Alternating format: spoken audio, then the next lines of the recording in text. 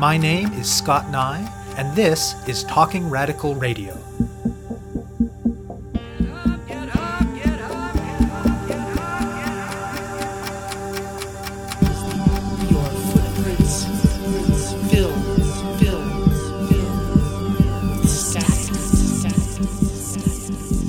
Hello and welcome to Talking Radical Radio, where we bring you grassroots voices from across Canada. We give you the chance to hear many different people who are facing many different struggles, talk about what they're doing, how they're doing it, and why they're doing it, in the belief that such listening is a crucial step in strengthening all of our efforts to change the world. On this week's show, I'll be speaking with Farah Khan and Shannon Yontsopoulou. The phrase rape culture names the many ways through which sexual violence gets normalized and trivialized in our society. Recent years have seen an encouraging upsurge in public conversation about sexual violence and an opening of greater space for at least some survivors to name what they have experienced and at whose hands. But for the moment at least, gender oppression and sexual violence remain pervasive, and the impulse to frame sexual violence as normal, inevitable, and the fault of the victim or survivor remains dominant. One half of the phrase rape culture is, of course, the word culture. Part of what that word is meant to convey is that the source of this normalization of sexual violence and the associated shaming and blaming of victims is not some monolithic external enemy that can be easily identified and then denounced and opposed. Rather, this normalization is embedded in culture, in a million little ways that people talk and act every day. It's not external to us, but rather is integral to the scenes of everyday life that have shaped who we are, and is often in turn reproduced by many of us as we move through the world, not infrequently whether we're aware of that fact or not. Challenging sexual violence and gender inequality involves many different kinds of work, including addressing the material conditions that allow and encourage those things, and supporting survivors. Another important aspect, though, is pushing back against rape culture's constant reproduction in all of these everyday ways of this sense that sexual violence is normal and inevitable. Farah Khan and Shannon Yontsopoulou are both feminists who live in Toronto. They met years ago when both worked at a feminist organization focused on issues of gender-based violence. They developed a friendship through talking feminism across a wide range of issues and topics in their spare moments. Given the work they were doing, though, that conversation constantly returned to questions related to the coverage of sexual violence in the media. Such coverage is often done in ways that embody the worst of rape culture. Because of the reach of the mass media, such coverage not only harms the survivors who are the subject of the stories, but does a great deal to spread and reproduce rape culture in society more broadly. At some point, the two of them, plus another friend and collaborator of theirs, Sasha Elford, decided that they needed to do something about it. They founded a new grassroots feminist organization called Femifesto. Under the overall mission of working to shift rape culture to consent culture, the central project of Femifesto so far has been the creation of Use the Right Words, media reporting on sexual violence in Canada. It's a free guide for journalists that provides language and frameworks to report on sexual violence in ways that do not normalize it and that do not shame and blame survivors. The initial draft was written by the three co-founders of Femifesto, but the version that is currently available has been developed over the course of years through consultation with feminists from across Canada, including journalists, survivors, and advocates. Femifesto's work has also included doing a range of workshops and trainings, which they have often used as an opportunity to deepen and diversify conversations about how to challenge rape culture in the media and beyond. Since the launch of the guide a few years ago, the hashtag #UseTheRightWords periodically crops up on social media, with feminists using it to make visible corrections to headlines and stories that reproduce rape culture. And as both media and the larger conversation around sexual violence continue to evolve, Khan and Yontsopoulou hope that the Use the Right Words guide can continue to evolve as well. I speak with Khan and Yontsopoulou about rape culture, about the Use the Right Words guide, and about Femifesto's ongoing work to transform our culture to one in which it is not sexual violence, but consent that is normalized. My name is Shannon Yontsopoulou. I'm one of the co-founders of Femifesto. I'm really into social justice. I'm doing my master's in social justice education at OISE right now. Hi, my name is Farah Khan. I'm really committed to issues of gender justice. And one of the great ways that I've been able to do that is work with Shannon and a whole host of feminists from across Canada on this project called Femifesto. And our main project is the Use the Right Words guide. Femifesto is a Toronto-based grassroots feminist collective, and we work to shift rape culture to consent culture. And we also provide resources and trainings and education surrounding the topic of sexual violence. Shannon and I started this work when we were working together at a feminist organization, recognizing that we were seeing a multitude of stories coming out around sexual violence and recognizing that when the stories came up, some journalists struggled with how to talk about them in ways that were trauma-informed and survivor-centered. And at the same time, we also were speaking to the media and finding ourselves at a point where we were being interviewed and asked questions that we weren't comfortable answering. And so we really started thinking about how do we talk about this? And we worked together with a really amazing advisory committee and another woman named Sasha Elford. And we made this guide that we first did a test case of it. And then we did a survey with it. We spoke to a huge advisory committee of about 25 feminists from across Canada. And then we created the guide that came out in 2015. And it was right around the time where the Ghomeshi trial was starting. That's a reference to former CBC radio personality Jian Ghomeshi, who was accused of abusive behavior and sexual violence by at least 8 women in 2014. So for us, it was kind of this moment where we saw an influx of media speaking about this issue and our ability to give them kind of the information that we thought would be helpful. I was really interested as a kid to make meaning of what was happening around me. So I was a kid that grew up partially in Scarborough, and then we moved to Burlington, my mom and I. And so I moved from a very diverse community to a very monolithic community that there wasn't a lot of brown and South Asian students around me and people to speak to about what was going on. And when I saw racism or sexism or homophobia, I knew something was wrong, but I didn't have the words for it. And feminism actually was something introduced to me in Girl Guides and through pop culture, like things like Murphy Brown and It's a Different World, all those shows where this moment I was like, oh, there's this language and conversation that's happening that started to shape and give meaning to what I saw the injustices happening in my life as a kid. And so I started doing organizing. And when I was 17 years old, I got to go to this amazing protest march, which is called Take Back the Night. And Take Back the Night, of course, is a march to end violence against women and specifically sexual violence that happens every year across the globe. And I was lucky to be a part of that. And it was that kind of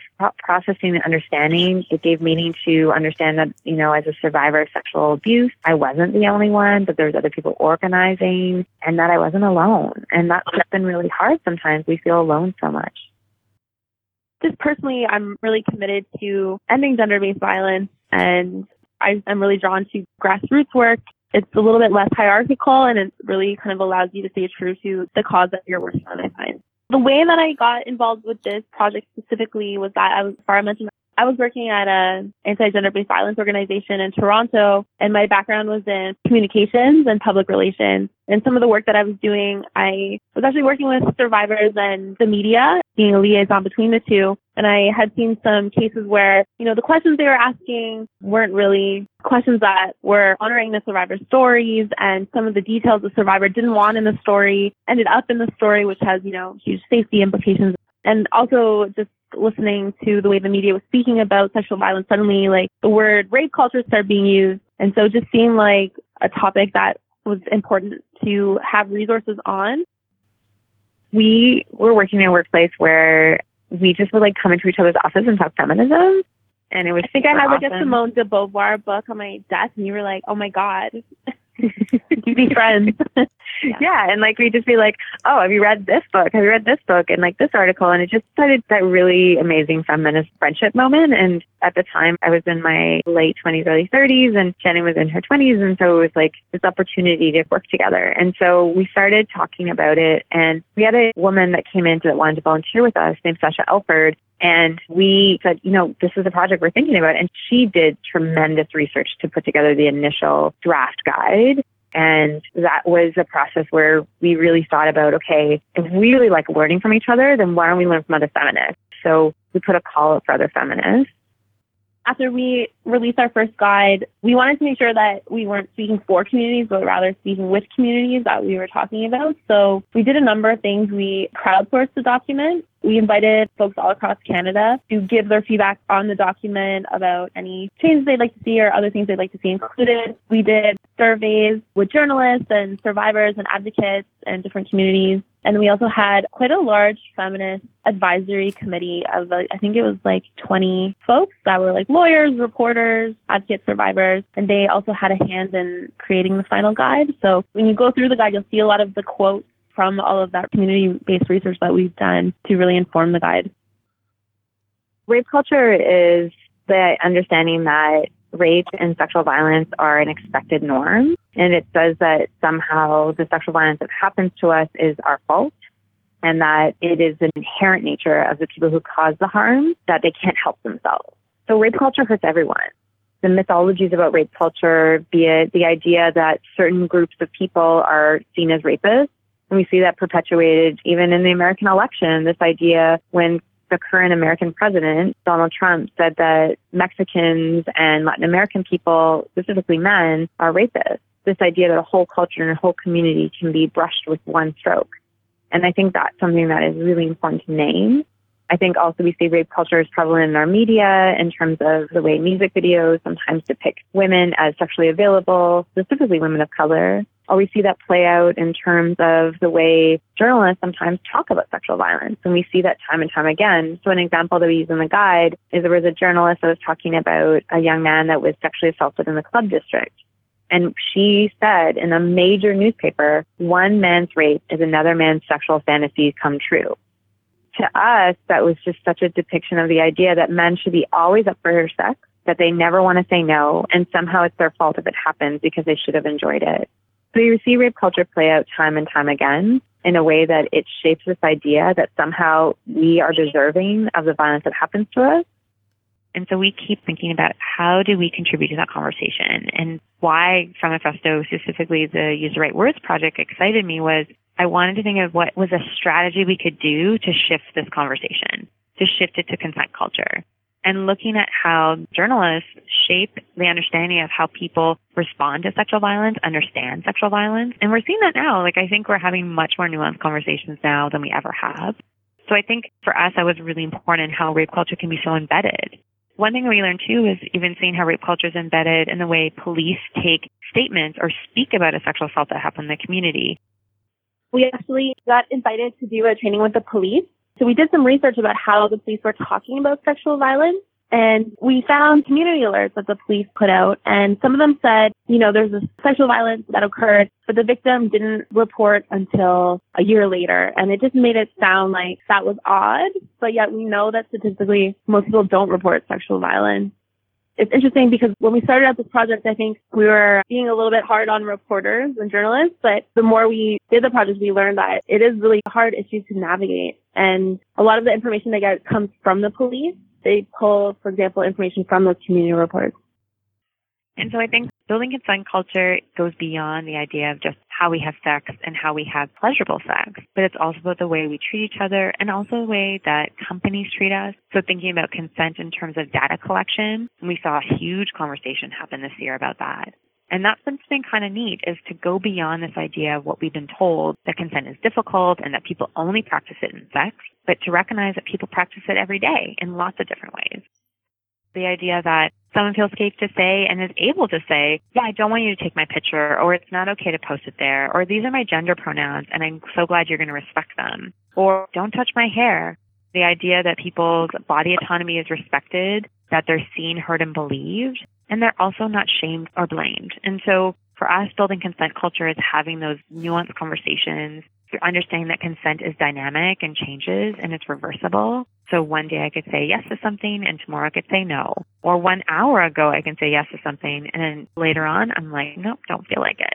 And so I think for us, it's really understanding that and really making clear to people so that they understand how consent operates. And for example, it could be, there was a journalist a couple of years ago from Ottawa that did a story about a teacher who sexually harassed and assaulted a student who was 14 years old. And he talked about it in the way of naming it as a Romeo and Juliet story and, called it a tryst.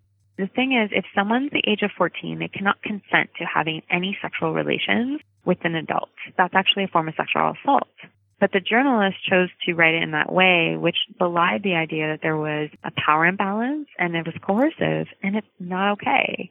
And so, having that conversation with that journalist, and I've had many conversations, DM journalists and be like, hey, totally glad you're writing about sexual violence, but is there a way you could do it differently? And that's what I think about building consent culture. It's also understanding that just because someone has been sexually assaulted and told their story once, they don't need to tell it again. An example is a case with Trudeau. We saw the case where the woman was like, I don't want to talk about this. I actually don't want this story public, and I don't want to have this in the press. And people kept hounding her. And that, to me, is not about pushing the end to sexual violence. It's actually pushing against the idea that she doesn't have the right to consent. And she does. And so it's thinking about who we ask, when we ask, and whose story gets told, and who doesn't want their story told. Give some more examples of the ways that journalists and police and ordinary people sometimes use the wrong words when talking about sexual violence. Well, some of the tools that are included in our Use the Right Word guides are tip sheets on the language, framework, imagery that can be used to talk about sexual violence. And they kind of have like do's and don'ts and give examples of not so great reporting that we've seen. So some of the things that we've seen, just really a great reluctance to use words that makes clear that sexual violence is violence. So instead, when people talk about rape, they'll use the word sex or unconsensual sex, which is rape, and using kind of romanticized terms, which really erases the fact that sexual violence is violence. When there's stories about sexual violence, it's really interesting what imagery is used. A lot of articles people were using were of like thin, young white women, and they had a drink in their hand. And that was problematic for many reasons. Because number one, it made it seem like there's an ideal victim that is a thin, able-bodied, good-looking white woman, and kind of frames that ideal victim as deserving of safety and protection, and kind of erases all of the other bodies that can experience sexual violence. And it also always included alcohol. So it seemed to suggest that because, young women are drinking, that they're somehow blamed for the sexual violence that was enacted against them. I think, too, we see time and time again the idea of speaking to the questions that sometimes get asked of survivors. So, what were you doing? What were you wearing? And I understand that it's important to get those details so that people can understand it better. But the way in which we talk about it and how we talk about it is really important. So asking people beforehand, saying, is there a question that you don't feel safe or comfortable speaking about? Or talking to people about your questions. I had a really good experience with a reporter that was working with a survivor that I was supporting, and she was really great. She talked over what would be discussed in the story and walked it over. And a lot of reporters we don't give the questions beforehand. We don't talk afterwards. You don't get to review it. But I was really appreciative that this reporter did that. And not only did she do that part, but she also, after walking the person through, the survivor was like, something doesn't feel right for me, and here's why. And she listened to her talk about it. They talked it out. They found a solution that felt good, and they moved forward that way. And I just thought that's so great because it recognizes the fact that survivors are not just dumping these stories. There's an impact afterwards. And she really talked to her too about here what might happen. The media may come for you. You might get a lot of questions from other journalists. You might also get a lot of questions from other survivors. So how do we make sure you feel safe? So I've had that really good experience. I think the last one is around alleged. We hear it so much. There was one article we saw that was 19 times we used the word alleged. And we're just giving feedback to folks to be hey, I understand that you may not be able to speak and say this happened because you're writing a story or it's still in the infancy stages. But it's really important to think about why you're using that word and why you only use it for sexual violence and nothing else. And that's shown across the board in lots of different places. So we know with the Special Investigations Unit for the police, when they report about sexual violence, and that's the second highest complaint against the police is sexual violence, when there's a complaint about that, they call it alleged. And any other form of violence that is happened that people complain about to the police, nothing uses the word alleged. So we know that it's specifically wrapped around this is ideas that people lie. And we know actually the truth is that less than 8%, 2 to 8% of people make false reports of sexual violence. So a very small amount. What has the uptake of Use the Right Words been like? When we launched the media guide, we also launched an online campaign called #UseTheRightWord because we wanted to invite folks to participate in actually taking these headlines that are really cringeworthy and quite damaging and that proliferate rape culture myths and shift them to actually be headlines that spread consent culture.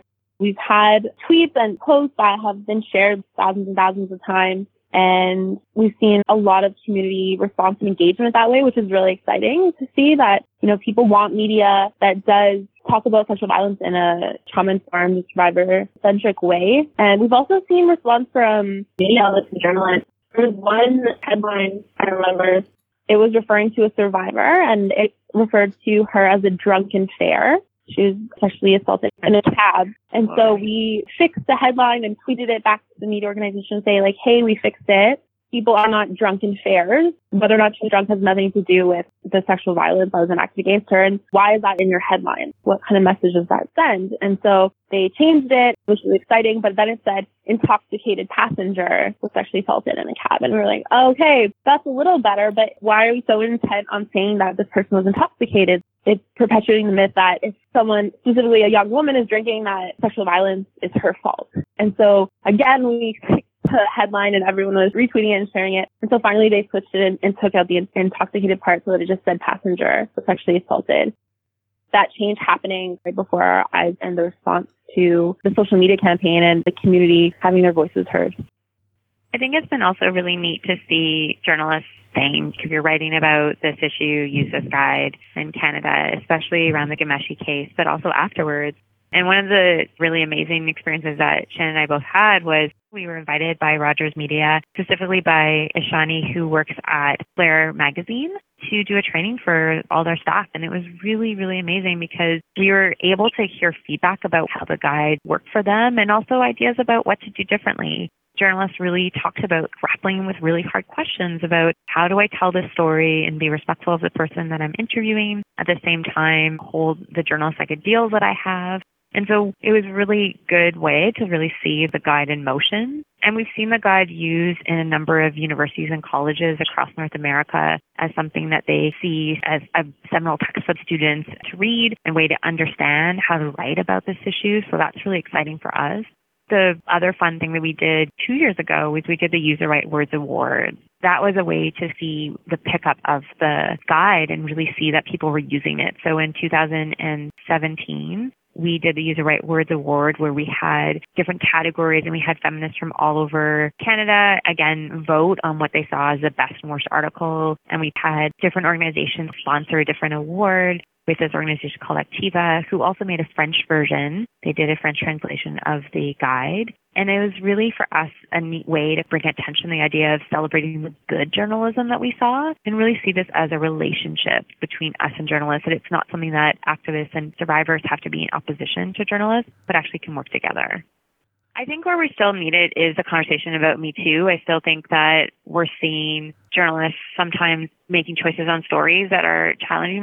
I think we can be nuanced and have those conversations. We need to have them. It's just how we report on them. I think there's such a hunt now for stories about people in positions of power abusing their power. And we want those stories to come out, but it's how they're written. And are they written in a way to push the conversation forward to end sexual violence? Or are they written in a way to push a partisan idea of, oh yeah, we don't like this party, so we want to push this person out? Or is it a way to be punitive towards people or groups to prove a point that one community is bad or one community shouldn't be in Canada? So anti-immigration kind of slant to those conversations.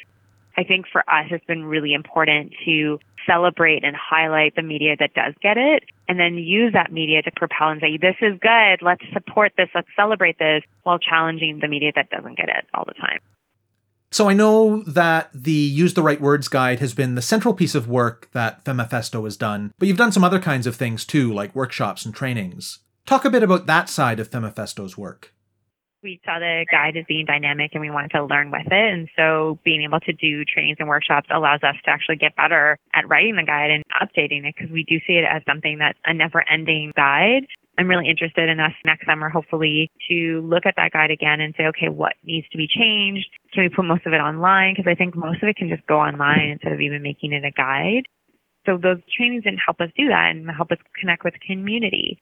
It's been neat to actually see the meme changes. So we actually did this really great conversations with high school students and Girl Guides about, okay, so let's rewrite headlines. We do a lot of workshops with high school and grade school youth, rewriting headlines to really rethink and talk about rape culture. We've seen time and time again, doing that kind of training allows people to really realize they don't have to take media for face value, that they can question it, they can challenge it, they can rememe it, they can remake it. And so that's been really neat for us. So we have a mentorship, which is feminist mentorship. So we had a grant, so we were able to pay journalist students for their work. And we interviewed folks across Canada, and we set up intergenerational conversations with different communities. So, for example, we had 2 Indigenous women chat with each other about the idea of having consent culture when we're on unceded land, and what is the connection between rape culture and colonialism. Having those conversations really went more in depth and allowed communities to speak for themselves. We also worked with a group collaboratively called Project Sled, and we looked at a number of things. We helped them to make a stop motion video about clothing policies in high schools and how so often they're really gendered and target specifically women and feminized folks, but also how they target, young Black men who might be wearing hats, and fat folks are disproportionately targeted. So, and the connection between that and sexual violence when we're not respecting people's autonomy in terms of what they wear and how they were shamed by their school. We did another project with them about cybersexual violence, about what are resources we can access. We really like to work in collaboration and learn. Those projects have been really helpful for us to build a better, broader understanding of what rape culture is and sexual violence is from a grassroots perspective. Where do you see Femifesto's work going in the future? I see it evolving. We really are gentle with ourselves because we talked a lot about self-care as a team. And so doing the Use the Right Words guide takes a lot out of us. And we've now had it translated into French and into Turkish, which is really cool. And our next kind of thing is thinking about, do we keep doing this conversation? Because we know that journalism is changing and the nature of journalism is changing and the ways we tell stories. So is it about just the media that we're giving this guide to, or is it about larger communities? And so I think it's something that we're thinking about. We also recognize, too, that we don't want to stop doing feminist organizing, but how do we support other folks when we do this work and amplify those voices, use those resources to support them? You have been listening to my interview with Farah Khan and Shannon Yontsapoulou about the work of Femifesto, particularly their publication Use the Right Words, Media Reporting on Sexual Violence in Canada. To learn more and to download the guide, go to femifesto.ca. To find out more about Talking Radical Radio, the guests, the theme music, and the ways that you can listen, go to talkingradical.ca and click on the link for the radio show. On the site, you can sign up for email updates or follow us on Facebook, Twitter, iTunes, SoundCloud, and other platforms. I'm Scott Nye, a writer and media producer based in Hamilton, Ontario, and the author of 2 books of Canadian history told through the stories of activists, published by Fernwood Publishing. Thank you very much for listening, and I hope you tune in again next week.